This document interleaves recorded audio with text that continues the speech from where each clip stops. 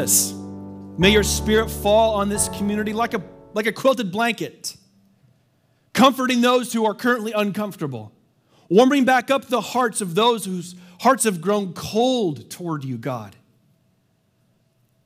May many salvations occur this morning by way of your gospel, Jesus. May many wounded hearts be healed by way of your love. May many minds be sanctified by way of your truth. This is your church. We are your children. We are calling on your name this morning, Jesus. We cry out to you. May the presence of your Spirit create a fire of refinement in our souls so great that we leave this place changed. In the name of Jesus together we said, amen. Please open your Bibles to Luke chapter 18 as we conclude in our current teaching collection titled Stories. As we've examined now today is the fourth of the most potent parables that we've looked at. By no means are these like the highlight reel or bests of Jesus. These are just the ones that we determined we thought this community needed to hear at this stage of our church. And so this morning we're going to conclude in that. This is Luke's tradition, and he presents the parable this way. It'll be on the monitors to my right and left. This is Luke chapter 18, verse 1. It says, "Then Jesus told his disciples a parable to show them that they should always pray and not give up." Let's just take a quick pause and acknowledge how Jesus has thrown us a bone of sorts and told us why he is telling us this parable before he does. He gets ahead of us and says, this is why I'm teaching you this parable. I'm teaching it so that you should always pray and never give up. He starts with the application, which I think is really interesting. Verse 2, he said, and this is the parable, "In a certain town there was a judge who neither feared God nor cared what people thought." Sounds like a nice guy. Verse 3, "And there was a widow in that town who kept coming to him with the plea, 'Grant me justice against my adversary.'" Let's pause there too. The fact that Jesus has opted to use widow language in his context would have been very controversial. So Jesus tells the disciples, this is why I'm teaching you this parable. I'm teaching it to you so that you will always pray and not give up, which is great application for any listener. But then he uses an example of a widow in a town with a corrupt judge. The very fact that Jesus begins using this example, using the word widow, would have been very controversial and confusing to his listeners. He was doing something radical at the time. He was taking what was the lowest class in society in Jesus' day and bringing that person up to an even equal playing field. Okay, so I want you to, keep this in mind that, our context is not Christ's context. So we have to work a bit harder to understand the meaning of the text here. But a widowed female in Jesus' day was more commonly homeless than anything else. At best case scenario, this widowed female would have had depended on the charity of the people around her in a welfare agreement of sorts. That was the best case scenario. The worst case scenario is that she just lived in perpetual homelessness. You see, widowed women in the Greco-Roman era weren't allowed to work. It was against the law. There was a hierarchy and a class system that was unfair and brutal and cruel and ungodly. And this widow in this parable was trapped in that environment, trapped in that context. And so this woman would have had depended on the charity of the people around her, and yet she has the courage to go to the corrupt judge in that town and ask for justice against her adversary. Tragically, a female's testimony was never taken seriously in a court of law in Jesus' day. It was wrong. It was backwards. It was upside down. And so Jesus is using this example and saying, hey, listen, we have a widow here who's going to a corrupt judge in their city, in their town, and crying out to that corrupt judge, give me justice. Give me justice. Give me justice against my adversary. Can you imagine with me for a moment, what did this widow lose? What did she lose? Did her husband pass away from a disease? and leave her nothing in security to live well? Was her husband murdered and she didn't get any justice? There was no justice for that life being taken. Was there some other unknown, unnamed situation where she had to cry out to the adversary, cry out to the judge against her adversary, crying out, give me justice? And the disciples are hearing this and like, wait a second. Why would you use a widow as an example for that? There's no way that judge is going to give her justice. And so I want you to imagine for a second the pain that this widow endured for who knows how long. Not only the loss she experienced in losing her husband or son or whatever her trauma, her pain, her woundedness was, it brought her to a place of crying out, even to a corrupt judge, asking for justice.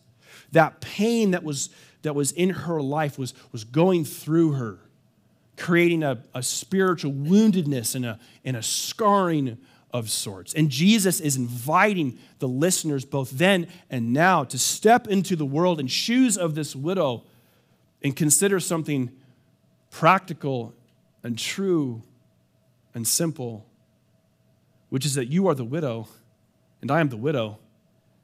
And what you are currently going through, friend, is also going through you. Now keep this in mind for a moment as we unpack this idea. Whatever pain or whatever trauma or whatever woundedness you're currently walking in is not just something you are going through, but like poisoned food, it is going through you as well. And it's causing trauma and pain and woundedness in your life. And it's bringing you to a place of going to anyone and everyone that you could possibly go to find mitigation and resolvement for. I don't know what you're going through right now, but you're going through something because you're a human being. You're going through some unknown, unnamed trauma in your life. I don't know about it, but you know about it. God knows about it. And it's causing a pain and a woundedness. And that pain and that woundedness brings us to do things to resolve the pain. But we always don't take our pain to the healthiest of persons or places, do we? We take our pain usually to an addiction. We take our pain usually to some unhealthy coping skill. We project pain. And that unresolved pain, if it doesn't get resolved, it gets transferred. And so we take our woundedness and we take our pain and we bring it before anything and everyone we can and beg and plead for help. Please, somebody help me. And I've heard the stories in this community. I've heard the stories of the kingdom of God. We are not in heaven yet, are we? And we all feel that deeply. Our lives have not been perfected. Our bodies have not been perfected. You're going through something physical, some physical ailment, some illness, or your child is, or you're looking at imminent bankruptcy, or you're looking at a divorce, or you're waiting for your prodigal son or daughter to finally come home. Or whatever that pain is, you have an option to take that pain somewhere. But we have a track record of taking that pain to all the wrong people at all the wrong times and in all the wrong places. What you're going through, it's going through you too. And it's creating woundedness. And this morning I want you to consider that you have an option to take this pain somewhere, just like this widow did. You've tried numbing it. It doesn't work. You've tried the substances. You've tried the numbing of the pain, and it has not worked. You've tried bottling it up and telling nobody, and it's caused physical manifestations in your life. You've projected it. You've transferred it, and you don't know what to do. And you're at a place where you're like, I don't know where to take my pain. I don't know where to take my woundedness. You've been there. I know you have. I've been there. Every human comes to a place in their life, a tipping point, a juncture where they have to ask themselves, what am I going to do next?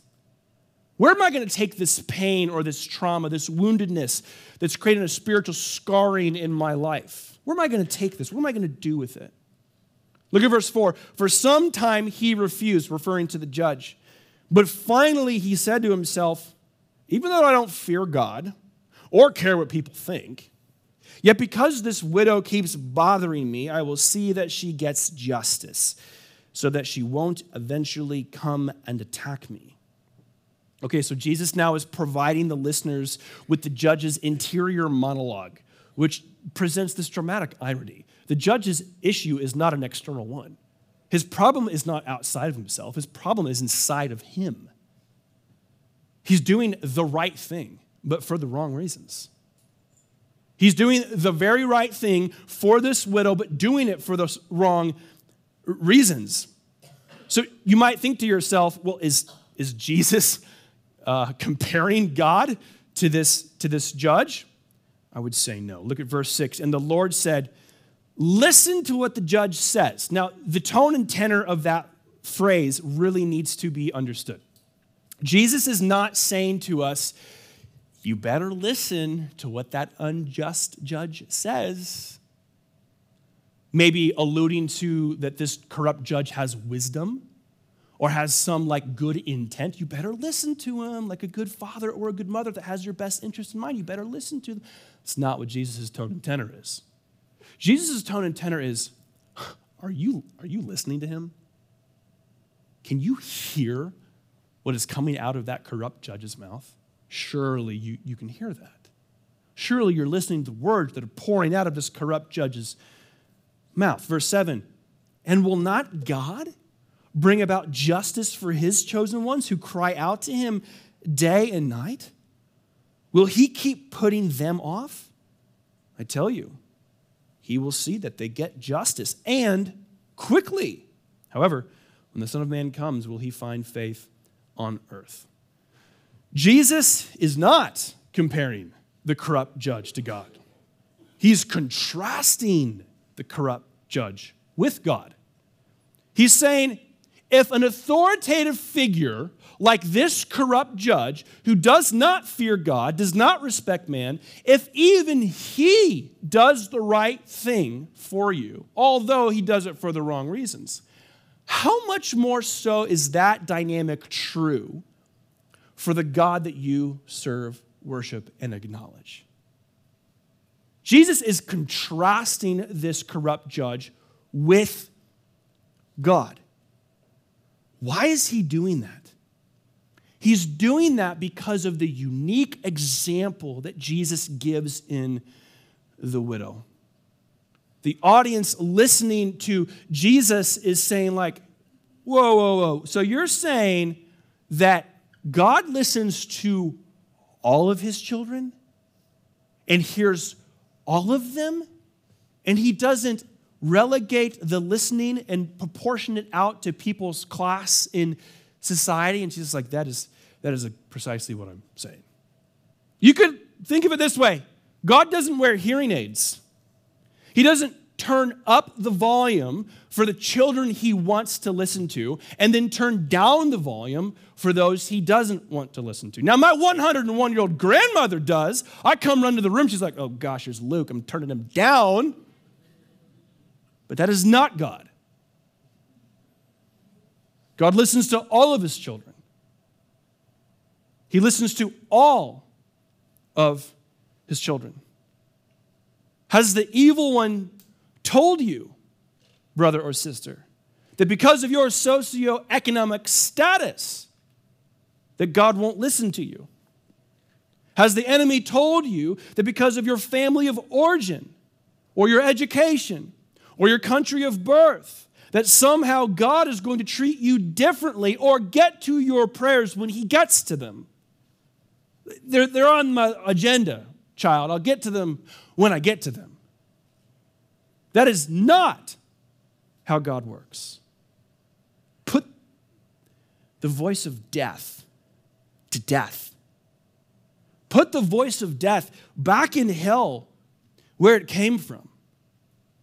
It doesn't matter who you are or where you came from. That is not a prerequisite for God to hear the cries of your hearts. And perhaps you needed to hear for the first time this morning from someone like me that God hears you and that God listens to you. And you don't have to be a somebody for God to listen to you. You can be a widow in the ancient Roman Greco world, the bottom of the social class, and God hears your cries. I don't know what excuse you've been giving yourself recently that God doesn't hear you, but the excuse is not yours, it's the enemy's. He's just convinced you of it. May you know that God in heaven hears your cries and hears your prayers, and you are his child. You are his daughter, you are his son, which means you are valuable and so important to him. And unlike the heart-corrupted judge, who only did the right thing out of self-preservation, your God does the right thing for the right reasons all of the time. May you take great comfort in knowing that your God is doing the right thing on your behalf, and he's doing it for the right reasons. The reason of love, motivated by a deep love for you as a daughter or as a son in his family. And there are those in this room who have been kicking the can down the road, coming up with every excuse possible that God doesn't hear my prayers and cries, so what's the point? Nothing's changed. Nothing will change. I'm a nobody. I came from this family, from this part of town. I don't have the title. I don't have the money. God won't listen to me. Oh, that is the voice of the enemy, friend. Put it to death. Put it to death. Jesus invites you and me to step into the presence of this widow who cried out day and night. It's as if Jesus is saying, you want the Holy Spirit to rush into your world like a wind to a boat's sail? I know you do. I know you long for the Holy Spirit to rush like a mighty wind into your life, into your world. It's as if Jesus is saying, if you want God to break through into your world, break the strongholds of your life, and deliver the desires of your heart, stay persistent. Stay persistent. This widow at the bottom of the social class in a Roman Greco world and environment, who would have depended on the charity of those around her, had the courage to cry out to God day and night and day. And Jesus uses this social dynamic to paint a picture for his listeners. This is what the kingdom of God is like. The kingdom of God is like a dynamic between a widow in the Roman Greco world who would have been a nobody coming from nothing, crying out to a corrupt-hearted judge who did the right thing. Oh, how much more would you know that you can cry out over and over and over, and your God hears you, and your God listens to you. There is something about the unceasing, persistent prayers of God's people that touch the heart of God. If his part is to listen, and our part is to cry out, and again, his part is to respond, and even though the text says quickly, why does it feel like when we do cry out that God doesn't respond quickly? Was he wearing the hearing aids? Did he turn you down? Is he saying, I'll get to you when I get to you? No, I don't think so. I think it's based on a flawed assumption that his quickly is our quickly. Well, let's talk about that for a second, because our version of our quickly is like, I just found this out recently, Chat GPT, right? Any of you use this OpenAI thing?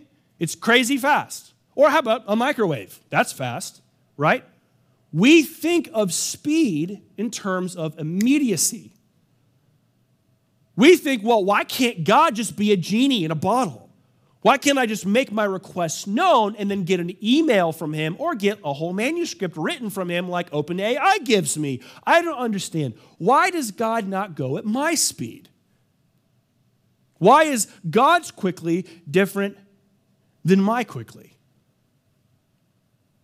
I think that God's quickly is something like 9 years. I'm going to tell you a story of a single mother named Monica. You see, Monica was a single mom with one child.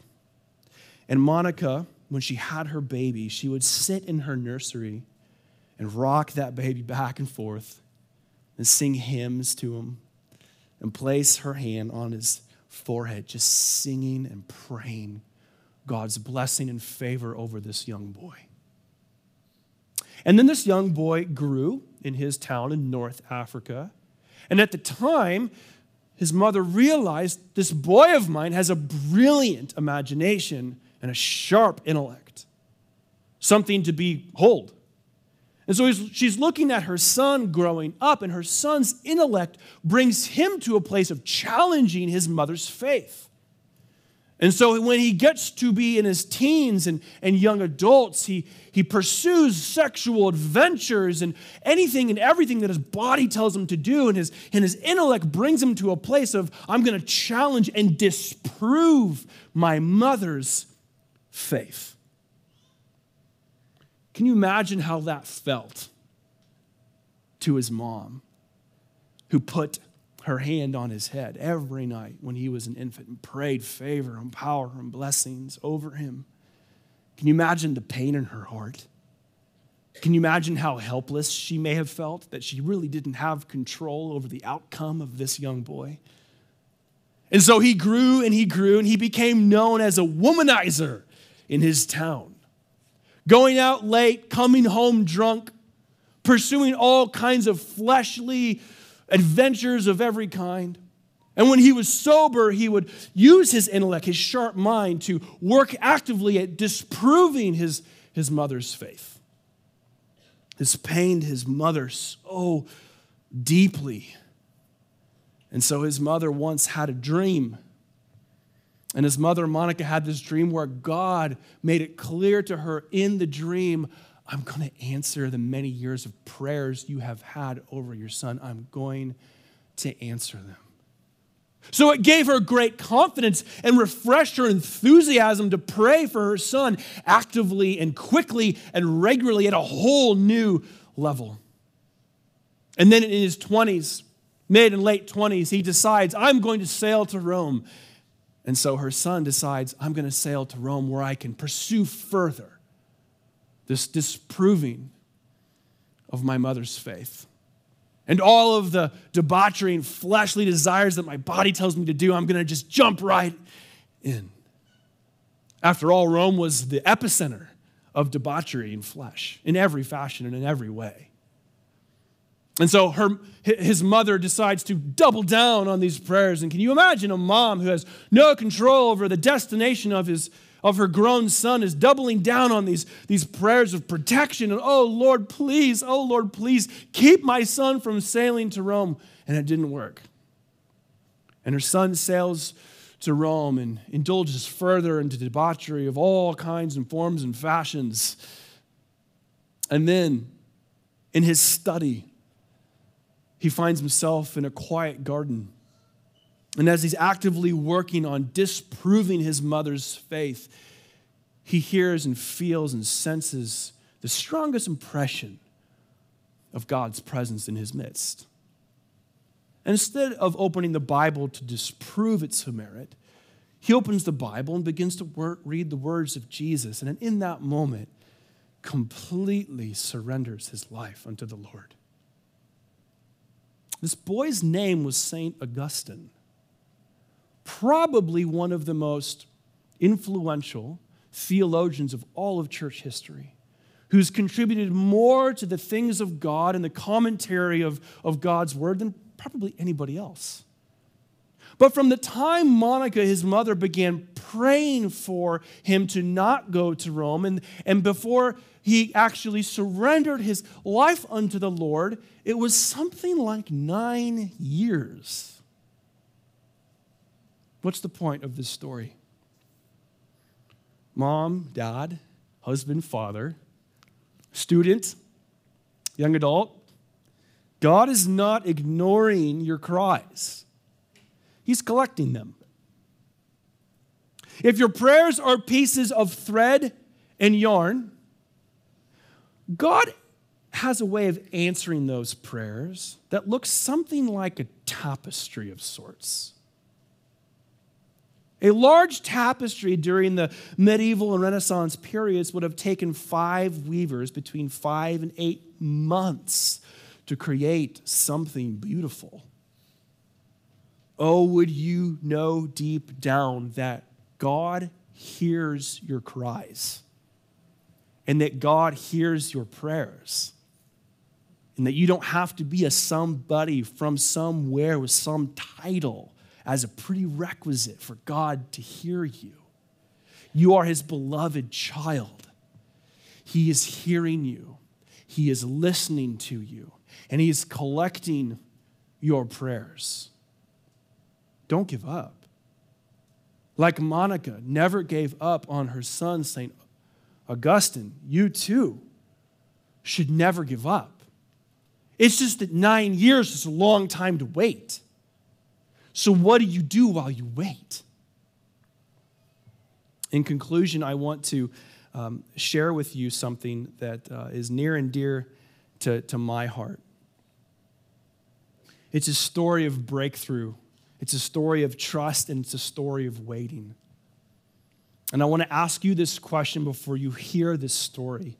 The question is, are you willing to wait while remaining persistent? As you listen to this story, I want to ask you to ask yourself, are you willing to wait while remaining persistent? If God does hear your prayers, and if God does hear your cries, and he's taking that thread, and he's taking that yarn, and he's weaving it into a tapestry response for you, my question for you is, are you willing to wait while remaining persistent like the widow did to the corrupt judge? It's just that your judge isn't corrupt. He's perfect, and he's listening to you. This story is a bit personal because Kristen and Noah Campbell were in my discipleship huddle almost 8 years ago now. And for years, we did student ministry together, and their family helped plant this church. She serves in many capacities. And this particular video was actually filmed in the winter of 2020. And I couldn't shake the reality that a good 75% of you or more probably haven't heard Kristen's story. And I did ask them permission first, and they did give me the green light to share it with you this morning. But I want you to hear how you can step into the widow's shoes. You can step into anyone else's shoes and realize that we are all the same. We are waiting on God to respond to the cries of our hearts. We are waiting on God to deliver us the desires of our hearts. My question is, can you wait and be persistent at the same time? Let's watch this video together and respond.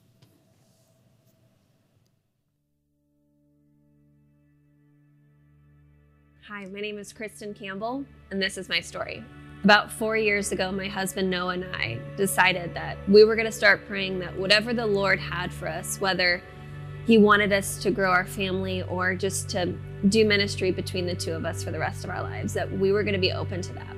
And months went on, and it just remained the two of us. We'd actually started a discipleship huddle with Luke, and we're in it with 3 other couples. And we were coming alongside them, and we were hearing their heart yearning to start families. And we prayed with them, but I never really had that movement yet in my heart that was going to be our journey. And I didn't feel that was the desire yet that the Lord was placed on my heart, but more of like an openness to really just try to be obedient in whatever he had for our lives.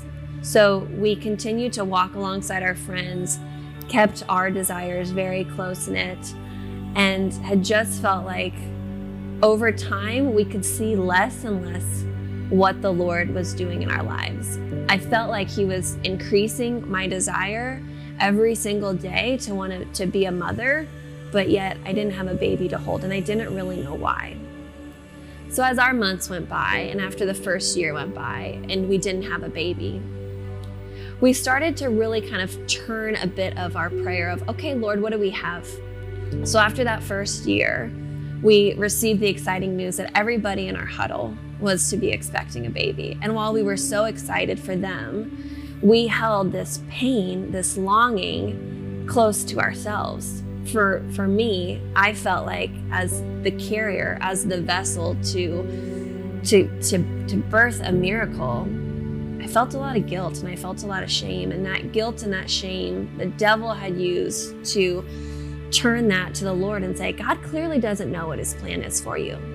He clearly doesn't know what the right thing is for you and your family. And this desire that you think he's placed in your heart, he's really going to use it just to make you pull further away from him. Like, God, where are you in all of this?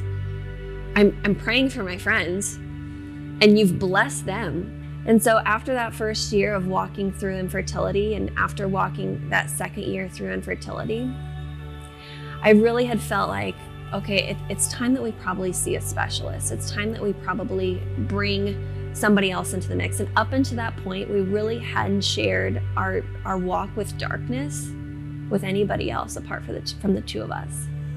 And infertility is a club that we recognize is much bigger than what we even knew, but it's a really lonely club, and it's not one that people often raise their hands and say, I'm a part of that as well. And it's something that as we were walking through the journey, month after month after month, disappointment after disappointment, me having to be the bearer of disappointment to Noah, it became to where I didn't even feel like I could talk to him about that. Because every time I would see him, the devil reminded me of what I couldn't give to him. And I remember Luke specifically praying. He had now been blessed to be a dad. He had Mila, and he specifically pleading to the Lord to let us be parents. And it felt so nice to hear, but quite honestly, I just remember thinking, it's not gonna work. It's not gonna work. But please keep praying on my behalf. I'll take all the prayers I can get. But I'm starting to believe that the Lord has just become silent to me. So we continue to walk through year 3, continue to go through fertility treatments, continue to meet with doctors and meet with specialists just to try to get answers. Still kept our story very close-knit, but we're updating our few close friends and family. And one night we were invited to a Hillsong United concert. They were coming to Indy. Our friends couldn't go. They had tickets. And so they said, why don't you guys go? And if you would ask me right now if I wanted to go to a Hillsong United concert, I would be ecstatic. I would say yes, but I just felt like I had wrestled with the Lord for so long, and I knew going there, this was going to be the ultimate battle. And I think I was the only person probably sitting in a sea of 10,000 people at that concert. I just remember thinking, God, I'm really going to need you to show up here.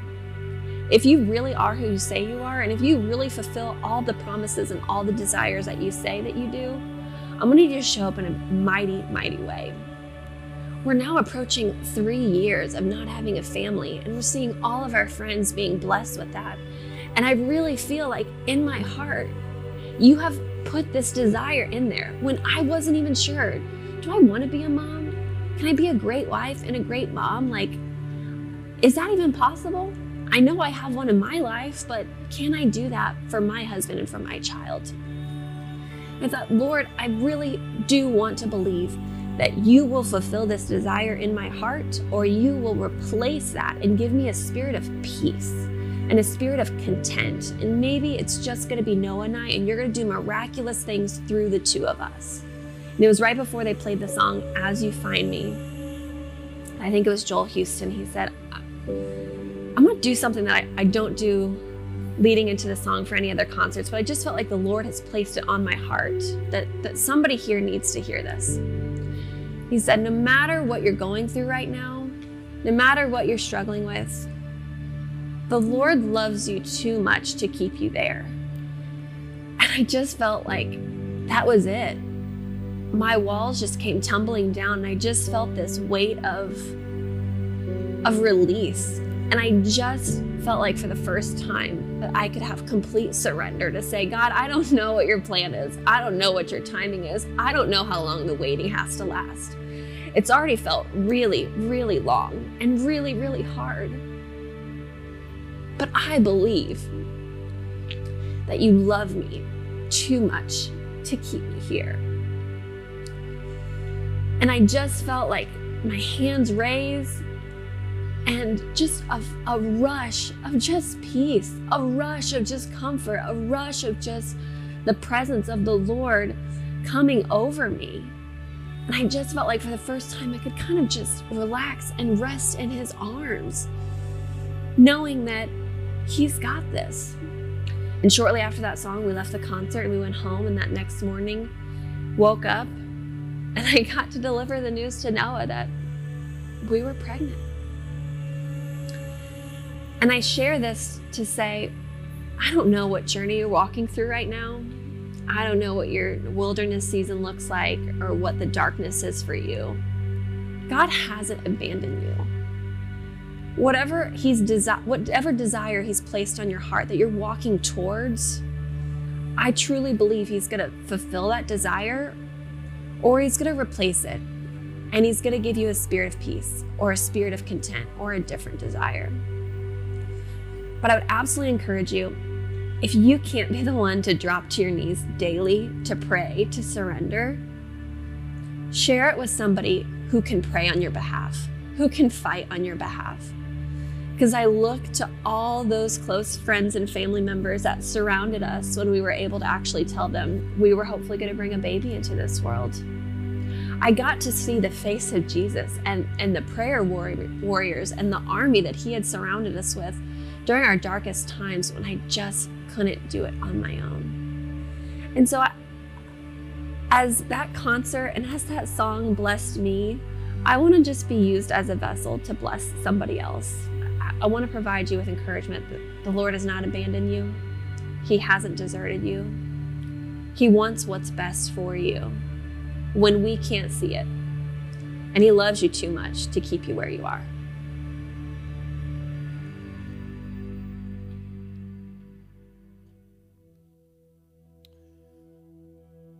We're going to try something a little bit different in closing service today. Would you all just stand to your feet, please, for a moment?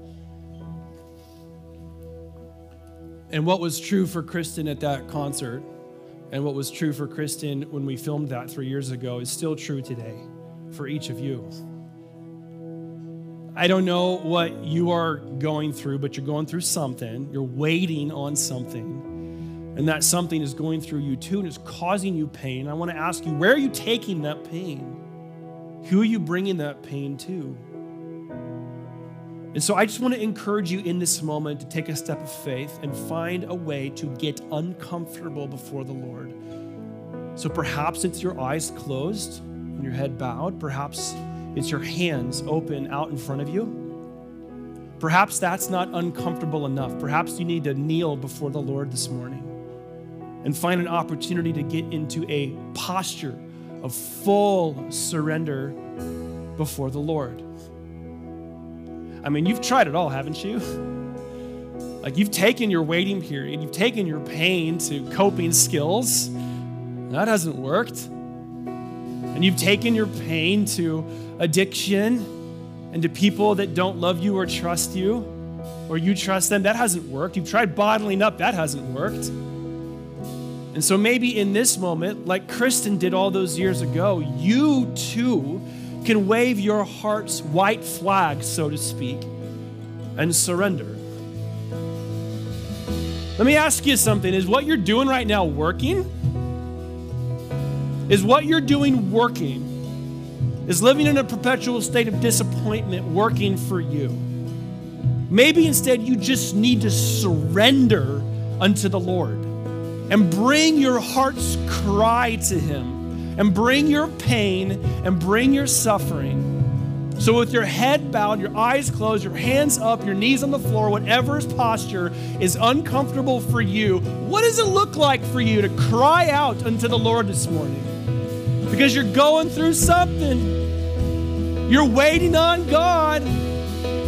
You're waiting on him to deliver the desires of your heart. and you're about ready to give up. Oh, church, don't give up. Look at me, brother and sister. Don't you give up. Your God hears your cry. Come on, your God hears your cry. Don't you give up on him. Don't you throw in the towel on your God. You are his daughter. You are his son. What do you think he's going to do? Ignore you? No. Find your posture of submission. Oh God, may your spirit be in this room. I know that there is an individual breathing the air of this room that's going through the biggest challenge of their life right now. Their child is ill. They're waiting on a son, a daughter, a prodigal to come back home. They just got the news of a terminal illness. They're facing imminent bankruptcy. I don't know, God, but I know that they're going through something. We're all going through something. I know there are people in this room that are breathing the air of this room that contemplated suicide last week. God, what does it look like for us to cry out to you day and night and day and trust that you hear us and wait and remain persistent at the same time? God, break through into our worlds. Show us who you are. If you are under the sound of my voice and you believe that God is worthy of your cry, say amen. Today, God hears you. God loves you. Cry out to him.